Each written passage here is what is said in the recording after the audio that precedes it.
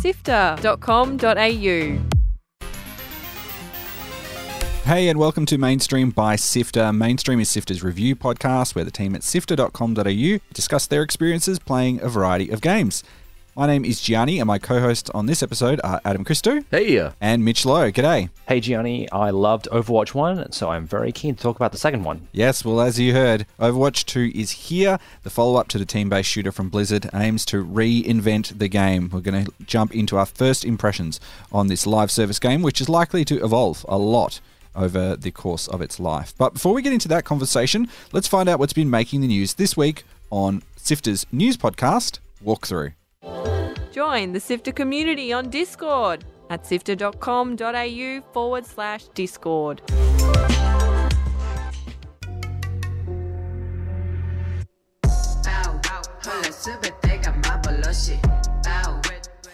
So Adam, what is Overwatch 2? Overwatch 2 is the long-awaited sequel to Activision Blizzard's much celebrated and super successful competitive team-based shooter Overwatch. Overwatch came out in 2016 and brought in some of the best elements of some competitive shooters that were already on the market, like Team Fortress 2, that saw a variety of very colorful and exciting dynamic hero characters fighting in 6v6 combat battles. Character design was really bold, really fresh. That's what drew me into this game. I don't normally play these sorts of games, but I ended up putting 400 hours into Overwatch 1.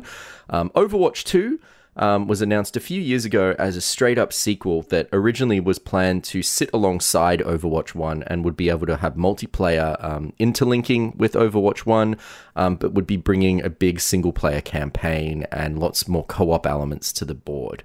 That hasn't quite emerged so far. Overwatch 2 launches today in free-to-play, in a free-to-play model, which is brand new for the game. You don't have to pay to play this game. There is a Battle Pass model that has been woven into it as well. And at the same time, Overwatch 1 has been shuttered down. This is replacing Overwatch 1, and now all of Overwatch is sitting within Overwatch 2. So the original promise of Overwatch 1 and Overwatch 2 kind of sitting alongside each other has kind of wrapped up a while ago. And this is an early access version of Overwatch 2 as well. So they're still actively developing Overwatch 2 and are promising to bring in some of the things that are missing right now. Those cooperative and single player elements are due to come in 2023. Now, Mitch, you played a lot of the first game, probably more than anyone else I know. Can you tell me, what is your relationship with this series? I'm a really visual person. Like, if a game doesn't appeal to me visually, it's a big part of how it works for my brain. And I found that a lot of first-person shooters that came before Overwatch, I couldn't really see. It's a really difficult thing to describe, but I like Team Fortress, Call of Duty, even though they have different art styles, I just couldn't really interact with them. My eyes, it just didn't work for me. But Overwatch is one of the first ones to really get my attention. I could really distinguish what's on screen, what's happening, and the characters really worked for me. I think almost every single character is brilliant to look at. That's where my love for it began. I met a lot. It was the first place I actually met online friends, and I still talk to this day. I like that about it. I know online gaming is a bit toxic at times, but I've met people that I still talk to today on Overwatch. So that is why I like it so much. So, Overwatch was really the hero of the old loot box model. It really did it almost, the main part of what it was collecting different skins and everything like that. This game has changed a lot of the way that progression and unlockables work. Adam, can you kind of explain what they've done to change the way that you kind of progress in this game and how you feel about the changes they've made? Yeah, I guess I'll start with the first thing, which is with Overwatch 1. I never really felt the draw to massively engage with the loot box economy in that game. I am the sort of person that dumped 400 hours into that game and had a blast in competitive, and particularly playing supports in competitive and trying to climb. And so skins and some of the kind of progression-based systems there just had no appeal to me, and I never engaged with them. But what we've got here in Overwatch 2 is a free-to-play model. We're moving into a battle pass type system, which you may have experienced in other games like Fortnite or pretty much every live service game in recent memory. Destiny 2 is what I'm going to draw comparisons to, because that's really the other big battle pass game that I've had much experience with, in that there is a free tier of various cosmetics and rewards that you unlock by earning experience. And there is also a paid boost that you can get by buying a battle pass, which increases the amount of XP that you're earning towards your seasonal sort of unlocks. And there is a cash shop now that didn't exist previously as well. So you can buy coins, Overwatch coins in the cash shop. I think you can earn a very limited amount of those coins per week, and it's not much at all. And on top of that, there are a bunch of cosmetics that were in Overwatch 1 that have now been locked behind the cash shop in different interesting ways. And the Battle Pass is a little bit of a slow process to unlock. A lot of the bulk of your experience is going to come from doing daily challenges and weekly challenges, and those challenges can be just like queue up into any match using this particular role, or play 3 matches, or wave at someone in a match. There's a variety of different things that you can do, but as you do them, you unlock batches of experience basically that go towards unlocking your rewards. There's been a lot of conversation about one of the new heroes, Kiriko, being tied to the battle pass. If you don't own Overwatch 1 or don't buy the kind of starter pack for Overwatch 2, then you are basically waiting until you get to rank 55 to unlock her. And I have been no-lifing this game since it came out yesterday, and I am only at rank 9, so experience is pretty slow. But once again, that's not my draw with this sort of game. So for me, it has no bearing on my experience. What I'm really enjoying is that immediate dive back into competitive play, and just how much fun I'm having playing with randoms and teams, and just feeling my way through the game again. So all this microtransaction-y stuff is happening in the background, but as far as I'm concerned, a really solid, super fun, competitive 5v5 game is now available as free to play. That just opens the audience up a lot more and allows a lot more people to play a very fun game. And I think you can enjoy this game without engaging with any of the weird transaction stuff. Do you really need those skins? That's the question I always ask. I'm just not one of those people that wants to collect everything, so it doesn't scratch that itch for me at all. But that being said, previously, every new hero that would come out in Overwatch 1 would have been accessible to everyone when it comes out. Of course, it's limited. There's one per team each time you go around. But, there wasn't a gate before. So it really feels to me, and my major criticism of what this is it by locking some of those characters to level 55, which if you play religiously as you have been done, that's probably going to take you more than a week or so, maybe more than that, while the time you work through all those different challenges and things like that, really creates like separate play styles. It locks you out of that new character. While there are a couple of new characters that have opened to everyone, Sojourn, Junker Queen, they've become available so that everyone can access this character. The fact that they've kind of pushed you towards either, paying for the battle pass and unlocking that character straight away, or grinding for ages, which will make you feel like, man, I'm missing out on part of the experience of playing this new character, really feels like a kind of predatory dark pattern to me. And I think you can see very clearly that the intentionality behind the way that they've changed this game and some of the motivations they have to kind of change the progression in this game really wants you to buy that battle pass. And it doesn't feel great. It really feels bad. Oh yeah, it straight up sucks. But that being said, I think it's a model that we are just used to now in a lot of these live service games. I mean, I don't think anyone's ever complained that much that League of Legends gates new heroes behind progress and various other things before you can start playing them. MOBAs have been doing that for a long time. There's a lot of other team-based games or hero-based games that have always kind of, locked particular characters behind progression, not just cosmetics.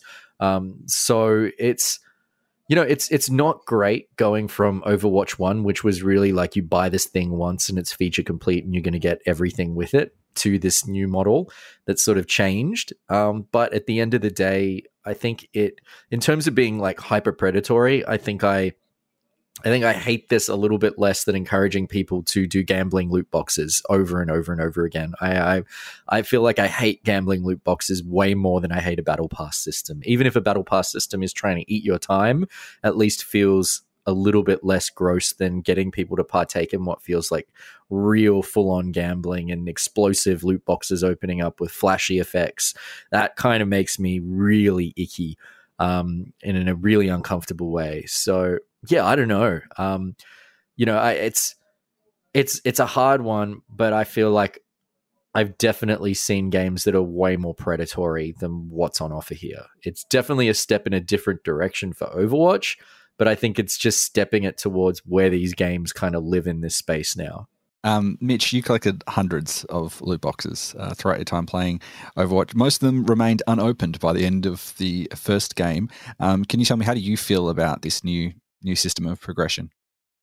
Well, I got everything I wanted out of the first Overwatch, visually anyway, like cosmetic wise, like all my favorite skins, or I already have them. So I'm not really sure. The character thing kind of irks me, but it's become free to play. So, I mean, that the affordances you get with free to play, that's just what happens. Like, mechanics are locked out when, the barrier for entry is literally owning a computer. What I think we should address is the phone number thing, which we haven't talked about yet, which is people with prepaid cell phone numbers or mobile phone numbers are finding themselves locked out of Overwatch because Overwatch or Blizzard doesn't see them as legitimate ways to verify your account. So that becomes a problem when, prepaid numbers usually are an indication of economic status. Like people that have prepaid numbers, they can't afford to get something on a plan, or maybe it's just, people that a plan doesn't really work out for them and they're pretty much locking dedicated players that have played for years out of the game because of this seemingly arbitrary thing, which is that is the bad taste in my mouth in terms of where that's coming from. Yeah, I want to agree with that. There's like a real kind of class-based kind of grossness around locking people out who can't afford or are on like prepaid plans from being able to access this game. They have rolled that back, but only for people that had been previously playing Overwatch 1 and had logged in within since June 2021. But that still locks out a whole bunch of potential new players from being able to experience this game in the US territories unless they have a phone number that Blizzard deems acceptable for them to register to their Battle.net account. So I feel like that's kind of gross. That's not really great. I hope they kind of look at that policy even more. The other concerns I have about this game is its community is still really, really toxic. And it's nice to see Blizzard saying that they're going to support LGBTQ players and creators in this space. Whether or not and how they do that, I don't know. I can't help but think that some of the most popular people on Twitch right now who are very problematic in that space all started off as Overwatch streamers. The amount of just kind of not great language and kind of crap behavior I've already experienced on my end just playing for 8 hours has not been fun either. So, I think that there's still a cultural issue thing here with Blizzard's online games. And I feel like it's still not quite there yet. And, this is a problem. This is a company that is struggling with its own internal issues of culture and looking after its employees and respecting its employees as well. So it kind of doesn't surprise me that the fan base and then the playing experience can be so toxic. I hope they improve it. I used to find when playing Overwatch, the original Overwatch, that the console community was far more agreeable than the PC community. I think in terms of the sense that a lot of the thank you emote is used a lot more on consoles, and I'm not sure whether that's a symptom of not having comms openly available, but on console you can turn that on. You can just turn your microphone on, so it's not like it. I guess maybe the keyboard is not as accessible. I don't know. That could be a contribution, but I always found that the console part of Overwatch would generally better behave than a lot more agreeable. That could be just an outlier for me, though. How does the game play for you? For me, jumping back into it, it felt very samey. Like a new mode had been introduced to the game. It didn't feel dramatically different apart from the slight reduction in number of players you could play as in a team. But how about you, that experience of jumping back into this game? It's pretty much the same, to be honest with you. I haven't actually played the new hero yet. Actually, I was about to mention that the new hero actually isn't available for me. I'm not actually sure why. I played Overwatch 1. I don't know whether I ticked the wrong box, but I haven't played her yet. But I had a game as my favorite hero, Sombra, and I went no deaths, 14 kills, and we won. So it hasn't really changed that much because she's still great, and apparently so am I. So, yeah. Yeah, look, on my end, I think all the changes are fantastic. Taking down the amount of tank-based characters from 2 in a team to 1 in a team is kind of really dramatic once you start dipping in a bit of time. You no longer have an off-tank role. Your tank it's doing everything, essentially, and it requires your tank to be a lot more on the ball and to really create space so that you can push forward. Which I really enjoy a lot. And it also means that like every other player on the team has to be a lot more mindful of their positioning and what they're doing, and are really accountable just a little bit more for dying in a way that didn't quite happen in Overwatch 1.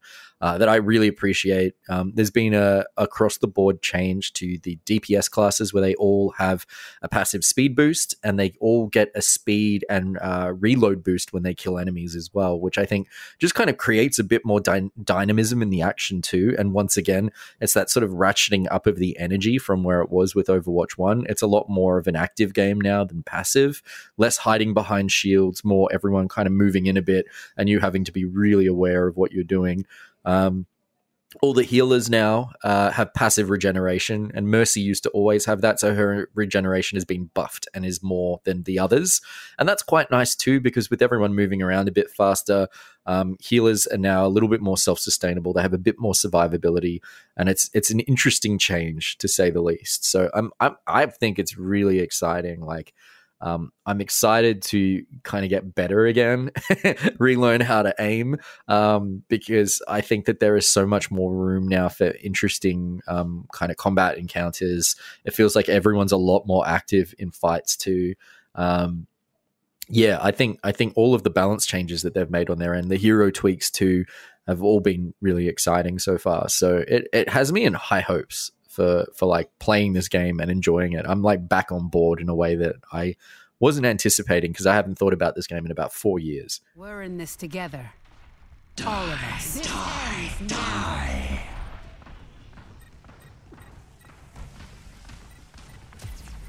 The payload is approaching its I really like it. It does feel very similar to the experience Mitch and I used to play a lot of this game. We played a lot of it on stream. I spent a long time playing this on a variety of different platforms. So it does feel very similar, very like comfortable place to be. But what I was really looking forward to for this sequel was something they promised was more PvE, more single player or AI-based story content. That was my favorite bit of the original game. During the Archive sort of seasonal event that they have, they used to have like a little PvE mode that you could play, and that's been, shelved for the moment. It's promised for next year, but I just can't help but feel with the prioritization they've got of this new battle pass and all of those, models they put in there, if it ends up getting cancelled, I wouldn't be surprised, because it really seems like they've changed their tack to go all in on this. So, but at the moment, it's a lot of fun. So I think it's one that, and the cost of entry is as low as it can be for any of these sorts of games. So, and you can play it on just about everything. Any final thoughts? I miss the at the end of the game, they seem to have removed the individual acolytes for yourself, like things like your amount of kills you got. I had to get that screenshot of my Sombra performance actually in yesterday. I needed to scroll through like a bunch of different menus to find it. That was kind of disappointing. I think on an individual basis, it's good to see a little bit of like how many kills you got, how much healing you did. I don't know why they got rid of that. It's really confusing to me. Like at the end of the game, like all you get is your battle pass progression. That's it. And then that's not relevant to like half the people, because I know most of the players haven't bought it. I'll just quickly mention that there's now a scoreboard if you hit tab, which didn't exist before, that has all of those stats updating as you're playing. But if you go back into your career progression after you finish a match, you can go back and look at specific matches and get your stats for each match, and then also watch a replay of it and can swap between different perspectives in that match as well. So I actually really like a lot of the kind of tweaks that they've done there. I would like to see that kind of old accolade thing come up rather than the endorsement screen that we used to get. But I think moving away from medals is a bit of a plus for me, because I think they weren't really accurate to your performance at the end of the day. Like when you were looking and seeing about how you actually went in a match, it's kind of like sometimes you got medals as a healer, and it was like, well, I wasn't really doing much other than just like dumping heals into this tank, and I could have done other things. So I appreciate the change. It's nice to see when the Moira on your team has gotten 21 kills, and you're just like, how? Oh wait, she's getting chip damage from that ball that keeps flying by. But it's cool to see. And I do think it's worth mentioning that Activision Blizzard is a deeply problematic company that are working through a lot of issues at the moment.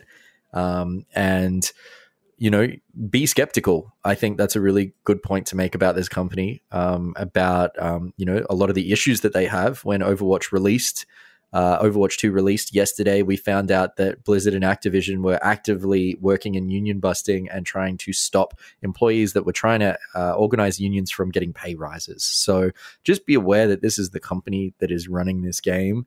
I think there is valid reasons for not playing this game if you feel uncomfortable by that. But at the same time, some of the people that are working on this game are probably pushing for change within their company, and sometimes boycotts don't make a big difference. I don't know what I'm saying, but you know what I mean. Well, that's Overwatch 2. It is by Blizzard Entertainment. It's out on the Switch, PlayStation 4 and 5, Windows, and Xbox One and Series X and S. This is Mainstream. This has been Mainstream Sifters Review Podcast. My name is Gianni. Thank you so much for listening. Thanks to Brian Fairbanks from Salty Dog Sounds for composing the Mainstream theme music. Sifter is produced by Nicholas Kennedy, Kyle Paletto, Fiona Bartholomaeus, Daniel Ang, Adam Christou, and Mitchell Lowe joined me on this episode, and my name is Gianni Di Giovanni. Thanks to Omni Studio for their support of Sifters 3 podcast. And if you want to find out more about what we're doing, head to our website, sifter.com.au, where you can get all the cool stuff that we're up to, listen to some of our other podcasts, all there online. And if you want to help us out, you can always share the show with your friends. If you think we're doing a cool job, if you like our conversations about games, then tell your friends. That's the best thing you can do, and it doesn't cost a thing. Until next time, have fun.